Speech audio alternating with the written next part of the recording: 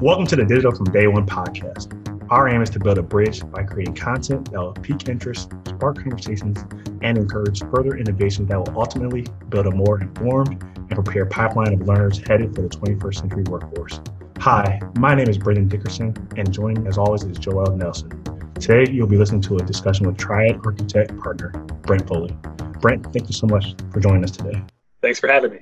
So what we like to do here, Brent, usually is, with our guests that come on, we want to just dive right in and give our listeners just a little bit about your background and how, you got into the field of architecture, what propelled your interest in this career. So I grew up here in Columbus, east side of Columbus, refugee in No Bixby by Independence High School, if you guys are familiar with the area.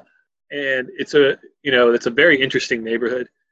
It's one of the few places in Columbus that's actually pretty diverse. Columbus as a city is diverse overall, but it's very pocketed and segregated in many ways. And so obviously I grew up in that neighborhood, being exposed to a lot of different people. But the neighborhood was largely working class.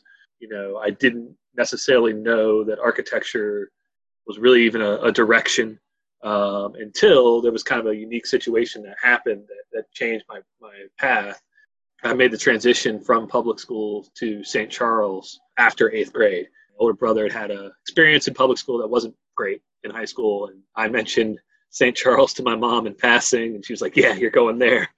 So it kind of changed my dynamic where, I went from friends whose dads were, electricians and plumbers and things like that. Not that there's anything wrong with the professions, but to all of a sudden having friends whose dads were attorneys and engineers and architects. And so I became friends with Matt Price, and who lived at Bexley, where I ironically live now. And his dad was an architect, and his dad was one of the founders of Triad Architect.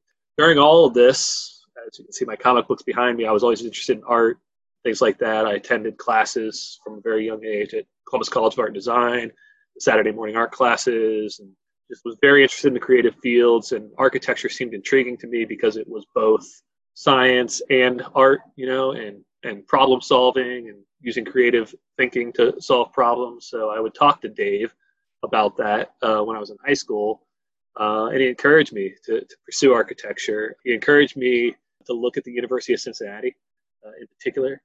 UC's program is one of the better programs in the nation, and they also have a co-op program. And after that, he offered me an internship. So after I graduated high school, the summer between high school and going to UC, I became an intern at Triad. And, there was a level of trust already there. He knew me. He knew my character. So he allowed me probably to do more things than they would allow interns to do back then. And it gave me a great start. And then I went to college. I came back the next summer, back to Triad. But then I got engaged in UC's co-op program. And I co-opted in New York, I co-opted in Boston, I co-opted in New Jersey. My dad's from New Jersey, so I was fortunate to be able to live in my grandmother and work in Manhattan, which is, it gave me the financial means to be able to experience that, whereas otherwise I may not have had those financial means to do that. So I did that, and then I graduated. Cincinnati at that time had been transitioning from a Bachelor's of Architecture program, which was a 6-year professional degree, to a 4+2. Bachelor's of Science and a Master's of Architecture. So I decided to opt into that program. So I came out with my master's in 2004. My mom, full circle, she was working over here on James Road at an insurance agency next to the old Super Duper. If you guys are familiar with the East Side at all. And she happened to be Dave's insurance agent. And so my mom had worked, she was a stay-at-home mom, and then she'd actually worked in the cafeteria at St. Charles, and then she went back and got her insurance license later in life. And she was Dave's insurance agent, and he found out I graduated, and he said, hey, was Brent looking for a job? And I had been sending portfolios and resumes out to San Francisco because that's where all my friends were going. I was like, all right, I'll go to San Francisco. I wasn't being very aggressive, which is honestly a little unlike me. But I came in for an interview with Triad, and it was like coming home. It was a great experience there when I was there before. A lot of the same people were there. And it felt like, to be honest, like I was interviewing them more than they were interviewing me. Dave gave me an offer kind of on the spot. He said, how much do you want to make? I'm like, what do you usually pay? He said this. I said, okay. I was like, man, that was terrible negotiating. I should have like thought about something very differently. So I started there and I came back. And again, there was trust. And so they knew me and threw me into things probably more quickly than they might have others. In 2006, I was given the opportunity to take a quick leave of absence for 6 weeks. And I went to India for a Rotary program. And when I was in India, I was really taken by the nature of the developing world, what poverty in a very intense level can look like. However, in India at this time, they were just kind of dealing with the liberalization of their economy and having the emerging middle class. And so I was really taken by the idea of what is a business owner's role in all of that. And so I came back kind of with a fire lit under me to get involved, and I got involved in a lot of things, but simultaneously several project managers left Triad for different reasons, all on good terms, but there was a void, and they're like, Brett, you're back. You're a project manager. And so I just started taking on project management work, and then I quickly kind of kept moving up. And then in 2009, Dave was looking to retire, and his oldest son had gone to architecture school at Ohio State and out in Seattle, and was moving back. And Dave was interested in bringing Zach into the partnership. And I knew Zach. I didn't know him as well as his brother Matt, but I knew Zach. And Dave took me out to lunch, and this was 2009. So like I'm like, am I getting fired? It's the middle of the recession, and he's like, hey, what do you think about becoming a partner? Zach's coming back, and I said, well, maybe Zach and I should talk about that. So Zach and I got together. We talked about it. Probably made the decision quicker than both of us should have, but I think that's the way most entrepreneurial decisions are made. And we jumped in, and we both became partners, and that was 2009. So that was 11 years ago. Since that time, a couple other partners have retired, and Zach and I are basically the managing partners. Dave and Clyde still have silent shares in the company, and Bob Gibson, who's one of my mentors, who was a partner, still works with us as a project manager as well. He kind of retired his shares and came back because he likes the work. And yeah, so that's how we got where we got. And now here I am, 11 years into being a partner. I just turned 40 back in March, and it's a really interesting journey, especially in the world we're in, thinking about two things. Number one, we're facing potentially an economic downturn again, and the interest in social issues that I gained in India and the involvement I've had in community over the last 11 years has evolved during this time as well. So it's kind of an interesting moment where I feel like we're kind of back at a very similar moment to where I was 11 years ago when I first became a partner. But obviously, I've learned a lot more since then. That's an amazing journey to go from comic book loving intern to partner, right? That's and with the same company from high school to that level. I mean, that's unique in and of itself. So you're at this role of partner, Triad Architects. Can you elaborate on your role and what the everyday process looks like for you? That may be different now, of course, with our current state of affairs. And even with that difference now, what the role that technology in particular might play in what you do and how you all operate? Yeah, that's a great question. So the role of partner for me has evolved over the years. It's evolved, number one, because we've had partners come in and out of the partnership, and people have shifted roles. My main role when I became a partner was really what we call more operations, which is the project side of things, right? It was managing projects, managing standards, managing quality control, all those types of things about the projects kind of at the highest leadership level. And myself and Bob at that time were managing that together.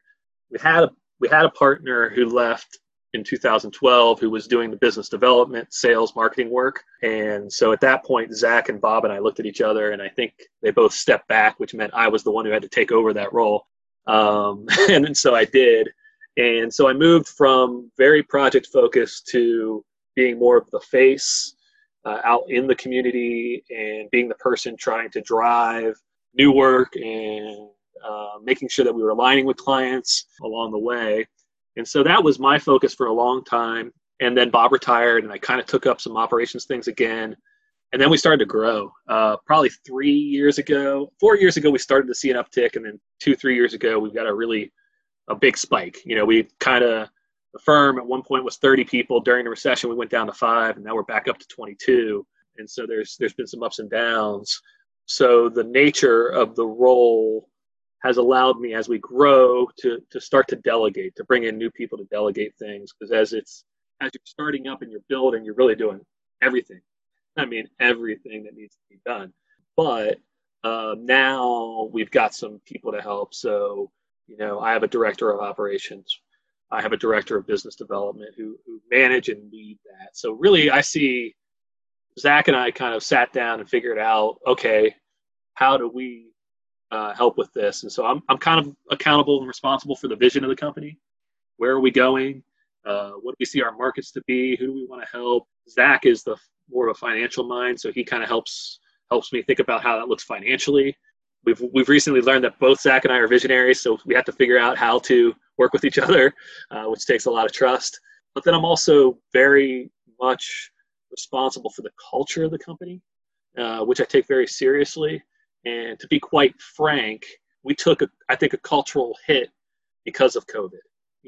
As I've reflected over the last month or so, there's a big difficulty when you're trying to push culture when everybody is working from home.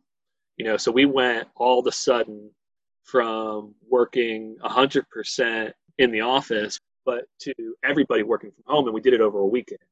And so a couple technology things that helped us were Zoom, right, and Teams, and kind of that, both those formats we use. So that was the first thing, just making us able to meet. The lesson I learned was don't schedule 8 Zoom meetings in a day simply because you don't have to travel between meetings, because you're going to be absolutely exhausted. But that allowed our team to collaborate. It allowed our teams to actually collaborate better in some instances with our clients. So that was a plus. But it made it very hard for me to feel connected with the team and understand the pulse of what was going on at the company. I was dealing with myself and my wife working from home with my stepdaughter. So we had to navigate challenges of childcare, which made my time and my focus sometimes during the day perhaps not on the company as much. And so it was interesting because I think there was some major challenges for me in leading the culture of the company, while our team was using Zoom in very innovative ways. The other software we use is TeamViewer. So all of the software for drawing and modeling and things is very hardware intensive. So what TeamViewer is, it allows our team to literally log in from a laptop into their desktop at the office.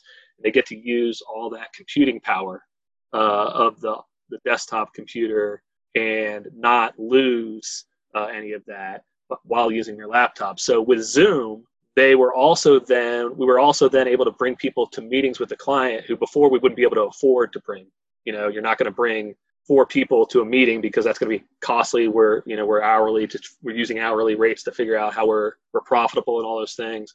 And so now all of a sudden we're on Zoom, so everybody can log into the Zoom meeting, be with the client, and rather than have to talk to the project manager who then talks to the client, who gives feedback, who brings it back to the team just jumps in, they work, and the project manager will say, so-and-so, you're up. They'll come up.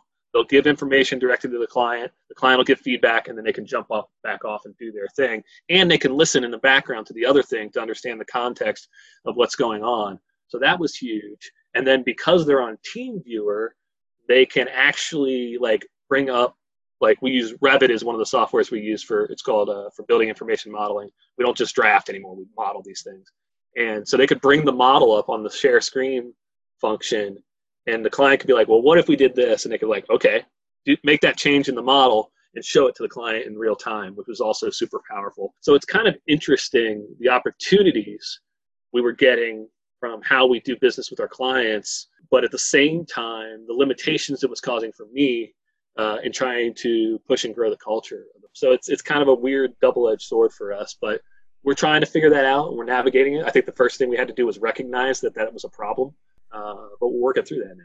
I could totally sympathize with you, especially with Zoom fatigue. I know, most workers in this economy is definitely going through that right now.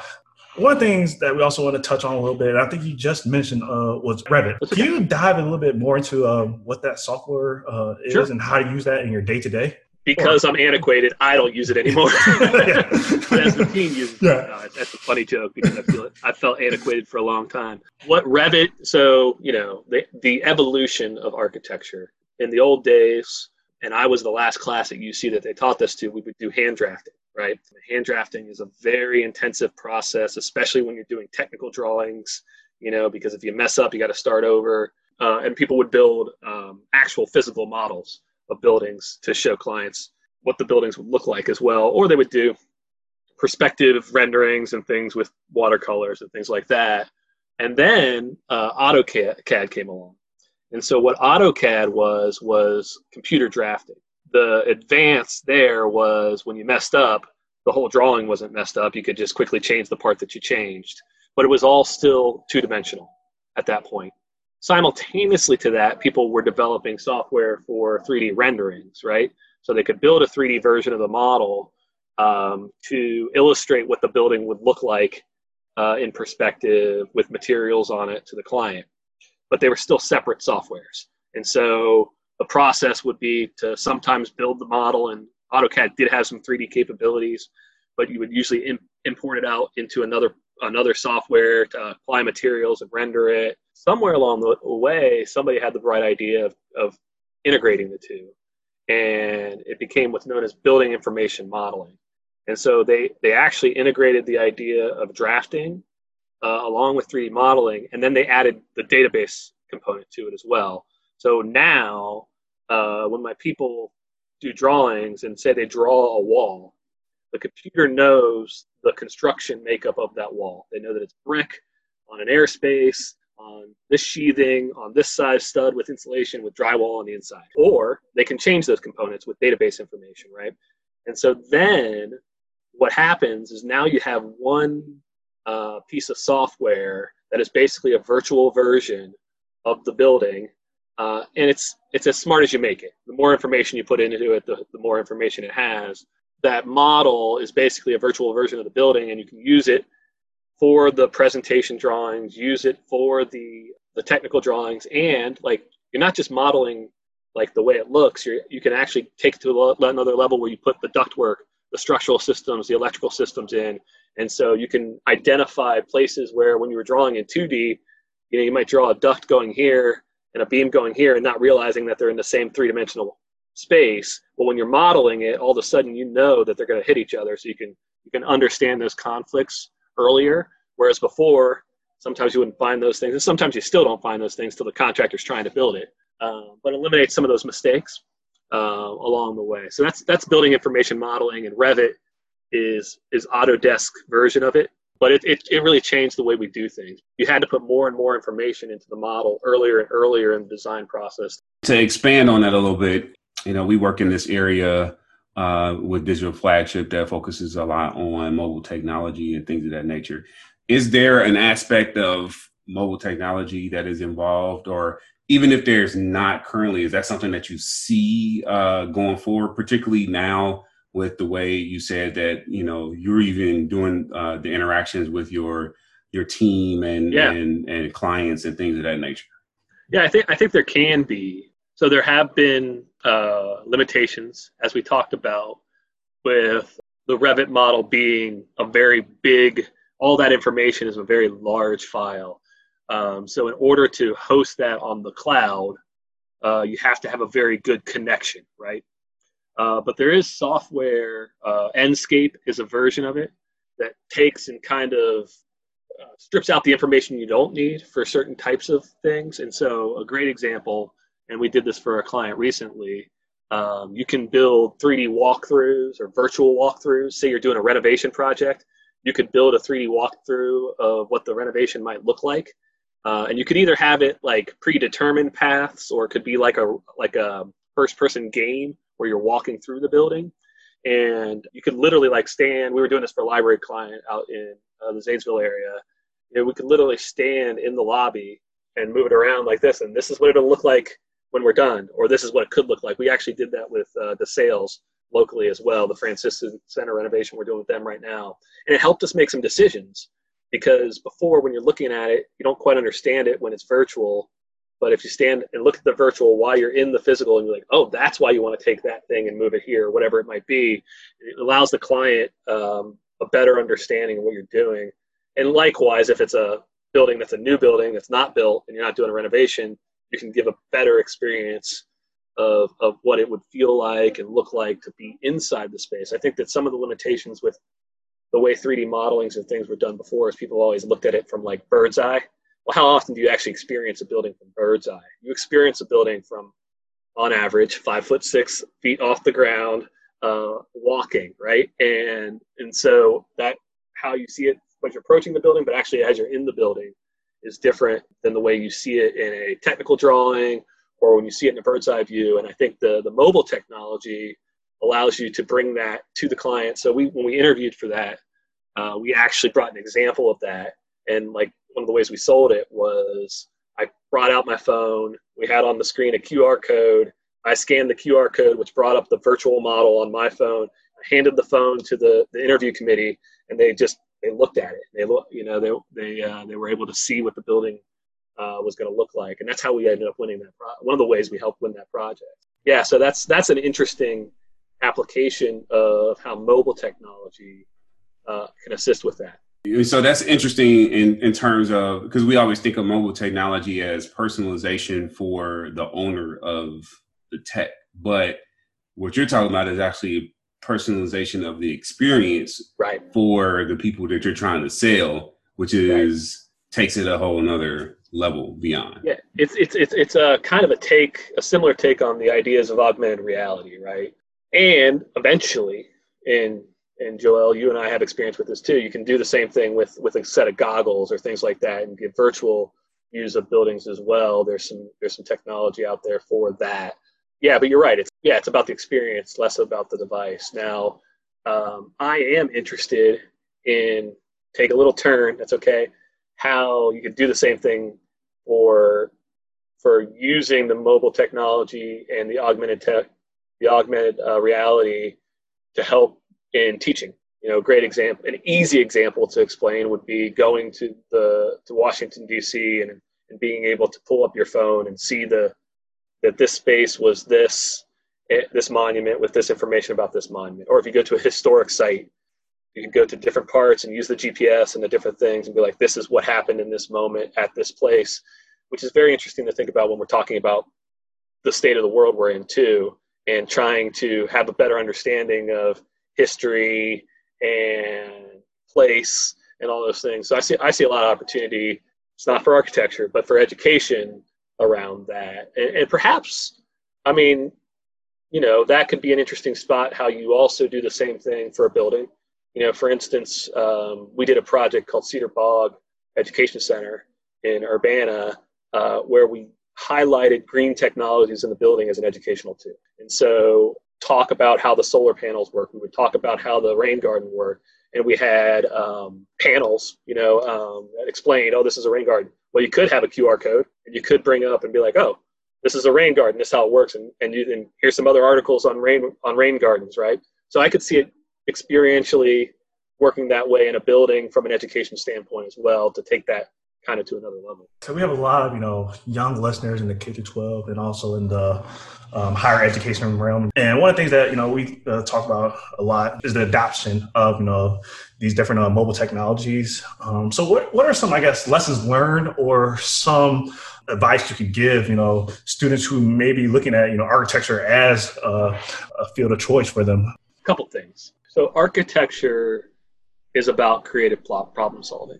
And so if you think you might be interested in architecture, think about what you're interested in and what drives your sense of wonder, your sense of learning. Are you driven more by working to figure something out, like a complex problem? For instance, when you're building a building and designing a building, and architecture isn't always taught this way, but in reality, you have a client, you have a building code, you have a budget, you have a schedule, you have zoning code, you have a series of constraints that you're working around. And ultimately, there are aspirational goals to the project that are also a restraint. So how do you balance all those things? So I think that's really what architecture is about. I think that we have, and I know I'm speaking to representatives from a university, but I think we have a problem in academia in the way we teach architecture, because we teach the design side of it as a more esoteric or highbrow idea of art than a practical application of like project-based learning, right? Which is really what architecture is. It's a project. So I think that my advice to aspiring architects would be to think about architecture in that way. And if you're interested in that, I think you would be very interested in architecture. And then as you take that to, if you are able to secure an internship or a job, pay attention to what those people running those projects and those people figuring those things out think are important. So a real world example. One of the things we do is write specifications, which is like a book that says the brick will have this material properties, it'll be this color, the mortar will look like this. It's all the technical details. When I was at Triad in about 2005, 2006, I saw that none of the young architects wanted to do that. And I saw that all the project managers were frustrated because they couldn't delegate that because nobody wanted to do it. And I said, I raised my hand. It's like, I'll learn to write specs. All of a sudden I became invaluable and all the project managers wanted to work with me. The really cool part of this story that I love is we have a young intern with us right now that we connected to through the Eastland Fairfield Career Program. He's been with us as a summer intern. He's worked with us for the last year, and he's going to Kent State next year. He's writing specs as an intern. So that culture, we talk about, it comes back to culture. That culture of understanding what's important isn't just the sexy stuff. It's problem solving and understanding all the parts and pieces of the project is now being pushed all the way down to our interns. And I'm really excited about that, we have lots of culture issues we're dealing with as a company. I think every company does, but that's going on, right? We really focused and we said, no, we're a company that understands our role is to make our client's vision a reality. And whatever needs to happen is important to that process, whether it's exciting or not, in the end. And you have to bring that mentality, because the reality is, the other thing we realize is there's challenges to making that vision happen. So we have to face those challenges with our clients. If we try to not look at those challenges, we try to say, they say, I want to do this. We could say, oh yeah, it's a great idea, just do it. And then when the time comes, we knew it wasn't going to work. That's not going to serve them, and they're never going to work with us. Also, if we said, hey, that's impossible, they're not going to listen to us. And if we come in and say, hey, that's really hard, let's develop some strategies together and figure out how we might approach that. And then if we do solve it, they're going to trust us forever, right? And then we're just going to continue that process moving forward. So it's something I believe in, but I also think it's just good business, right? To build trust that way. So that would be my advice. Pay attention to how you can think critically about problems. Try to see the bigger picture, and then look for what all the parts and pieces to go into a project, and try to know them all and make yourself valuable. And so I want to kind of take something that you talked about there in listening to your clients and try to get them to the next step, and kind of dovetail that with this conversation around our current state of the world, which is very much impacted by COVID-19 and where it's done. And you've talked a lot about how that's impacted the way you work and even how it's connected to your home life and all of those kind of things. But one thing that I wanted to dive into is something that you shared with me was a roundtable discussion that you did with education folks around the impact of COVID-19 on the educational environment. Because the work that you do, I know you have a division Triad that does like environmental design, but you also do a lot with schools and things of that nature. And so I thought it was interesting, and I thought it was great that you kind of thought about that to go ahead and reach out and ask those questions. And some of the questions were, amazing. How can we contribute to providing equitable connectivity to all students? Right. It's a huge question, right?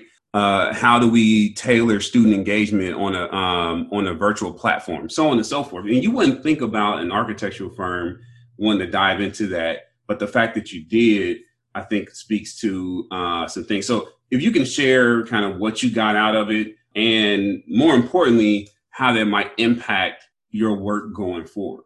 That's a great question. So as I think one of the things we did very well during this process is we saw the challenge of COVID as an opportunity. I think because of the way we just described how we work with our clients, we always try to see challenges as opportunities. It's just a shifting of your thinking. And I was struck with that particularly because of my work with camp, and we'll talk about camp here in a little bit with camp architecture. I saw how schools were connecting with students. I was like, well, can we connect with students with our campers in that way? And that started an idea in my head. And so we did an internal roundtable before we did the educator one.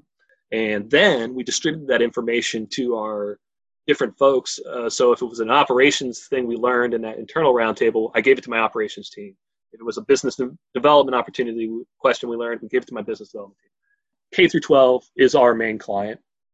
So I was seeing and thinking, well, part of it was my marketing brain. All right, let's get my clients that like me in a room with some of my people that I'm trying to reach out to, right? And like have them talk well about us. So that was part of it. I'm very honest in sometimes my motivations, but I know they believe in us because we think we're doing the right thing. So I'm happy to have them help us connect us to others that are aligned with us as well. And then part of it was like, I want to learn, I want to see what they're dealing with. And so that was the motivation. And the way we formatted it was really about taking a posture of learning to it. So I just I sent them some emails with some just like questions to try to prime the pump a little bit. So I just went one by one, let them give their thoughts. And then I went another round where I allowed them to kind of react to the things that others had said. And then, then allowed a kind of a third round was anybody have anything left they want to talk about. And it was obvious the things they were facing, right? So, and it was so interesting because I had representatives from Columbus City schools on there, and I had representatives from like Big Walnut schools, which are very different in demographics, but they were facing the same problems in different ways. In some rural areas, there's just not access to Wi-Fi, right? Or it's not of a quality to be able to do like what we're doing right now. In some more urban areas, there is some poverty, which is limiting access to Wi-Fi. Now, some companies were providing access to Wi-Fi, but from what I understand, if you had any debt with those companies, you weren't able to get that Wi-Fi, which is like saying, hey, you're hungry, but you can't have any food. We're giving food to everybody except for the people that are hungry. It's basically what that says, right? But like, it was kind of this interesting moment. It was like, well, here's this district that's in many ways very different demographically than this district, but they're facing the same problem. And here I am, I've got them in the room talking about it, right? Together and learning from each other. That particular thing is going to very specifically affect how we are designing Wi-Fi systems in their schools right now. So some of the things they were doing, some of the solutions were libraries and schools were broadcasting Wi-Fi into their parking lots. So kids could come if they had devices and download things and then take it back. Or they could do some of the actual face-to-face learning that was virtual at that time. But then we also realized that kids didn't all have access to the actual devices, right? And so they had to figure that out. And so what's happening now is kids are going to have devices, right? So I live in Bexley now, and even here in Bexley, which is an affluent community, we've learned that there were kids who didn't have access to devices and didn't have access to Wi-Fi here in Bexley. I'm on the Education Foundation. The Education Foundation is fundraising to solve that problem in our community. Luckily, I live in a community where we've got resources to do that, right? But what does that mean so take it to architecture. What does that mean for a classroom? Do all the students need to be in the classroom at the time of learning? Do any of them? Can some of them? Can not all of them? What does that mean the experience with the teacher is like? What kind of space do we need to design that facilitates the things we learn from that, And so that's that's what's interesting to me. And then the other part of that too is, I just talked about how I'm a believer in project-based learning and tactile problem solving and things. How do you handle like interactions with kids, short-term and long-term, and can we use the idea that this highlights that these inequities are existing pretty much globally in all communities. These equities are there, some higher or lower in different communities, and use that as an opportunity to eliminate the inequity, right? Or at least lessen the inequity. And so that's how it affects the spaces. It's interesting too. I mean, some offshoots of this, schools have been creating security vestibules for a number of years because of the active shooter situations we see. Now schools are saying, well, should we incorporate temperature reading devices into those vestibules so that if somebody comes in, we can contain them there from a security standpoint, but it's also like a health concern, right? So we can take their temperature and we can do a screening before they come into the building to help with our COVID policies. So there's some short-term and long-term effects that are going to happen on the physical space just from that standpoint, but then there's also some philosophical learning things that the educators are having to face that we can help them through from how that looks in a physical space along the way. So I think that in order to understand our clients' issues towards their visions, we have to understand what they're going through. And that's really what prompted that. We've also done it since with our municipal clients, and we're doing it soon with a series of library clients next month. And so it'll be interesting to see the things we learn in both those spaces as well. Yeah, if you don't mind sharing that too, I love that. Yeah, absolutely. Man, that is awesome that you guys are doing that. And both those are on our blog now too. If you want to go to our Triad Architects blog on our website, you can see the results of the educator one and the municipal one on there. The municipal one was interested in a different way because what we ended up providing there that was a value to our clients is idea sharing. The big thing the municipalities are facing is how do we deal with our economy, in our community? How do we safely open that? And we were having that conversation right before opening was happening again. And it was really cool to see them like saying, for instance, city of Delaware had been doing a street opening program where restaurants could dine and extend liquor license onto the street. And Dayton was like, how'd you do that? And so then they started talking to each other afterwards. And I just got out of the way and I let them talk, When I saw Dayton got a lot of press for doing that. Yeah. So they were learning from each other, which is really cool, Thanks for joining us for this episode of the Digital from Day One podcast. Make sure to visit our website at go.osu.edu/Digital Day One. That's the number 1, where you can find out how to subscribe, more information about our guests, and more information about our team. As always, we love to know what you think.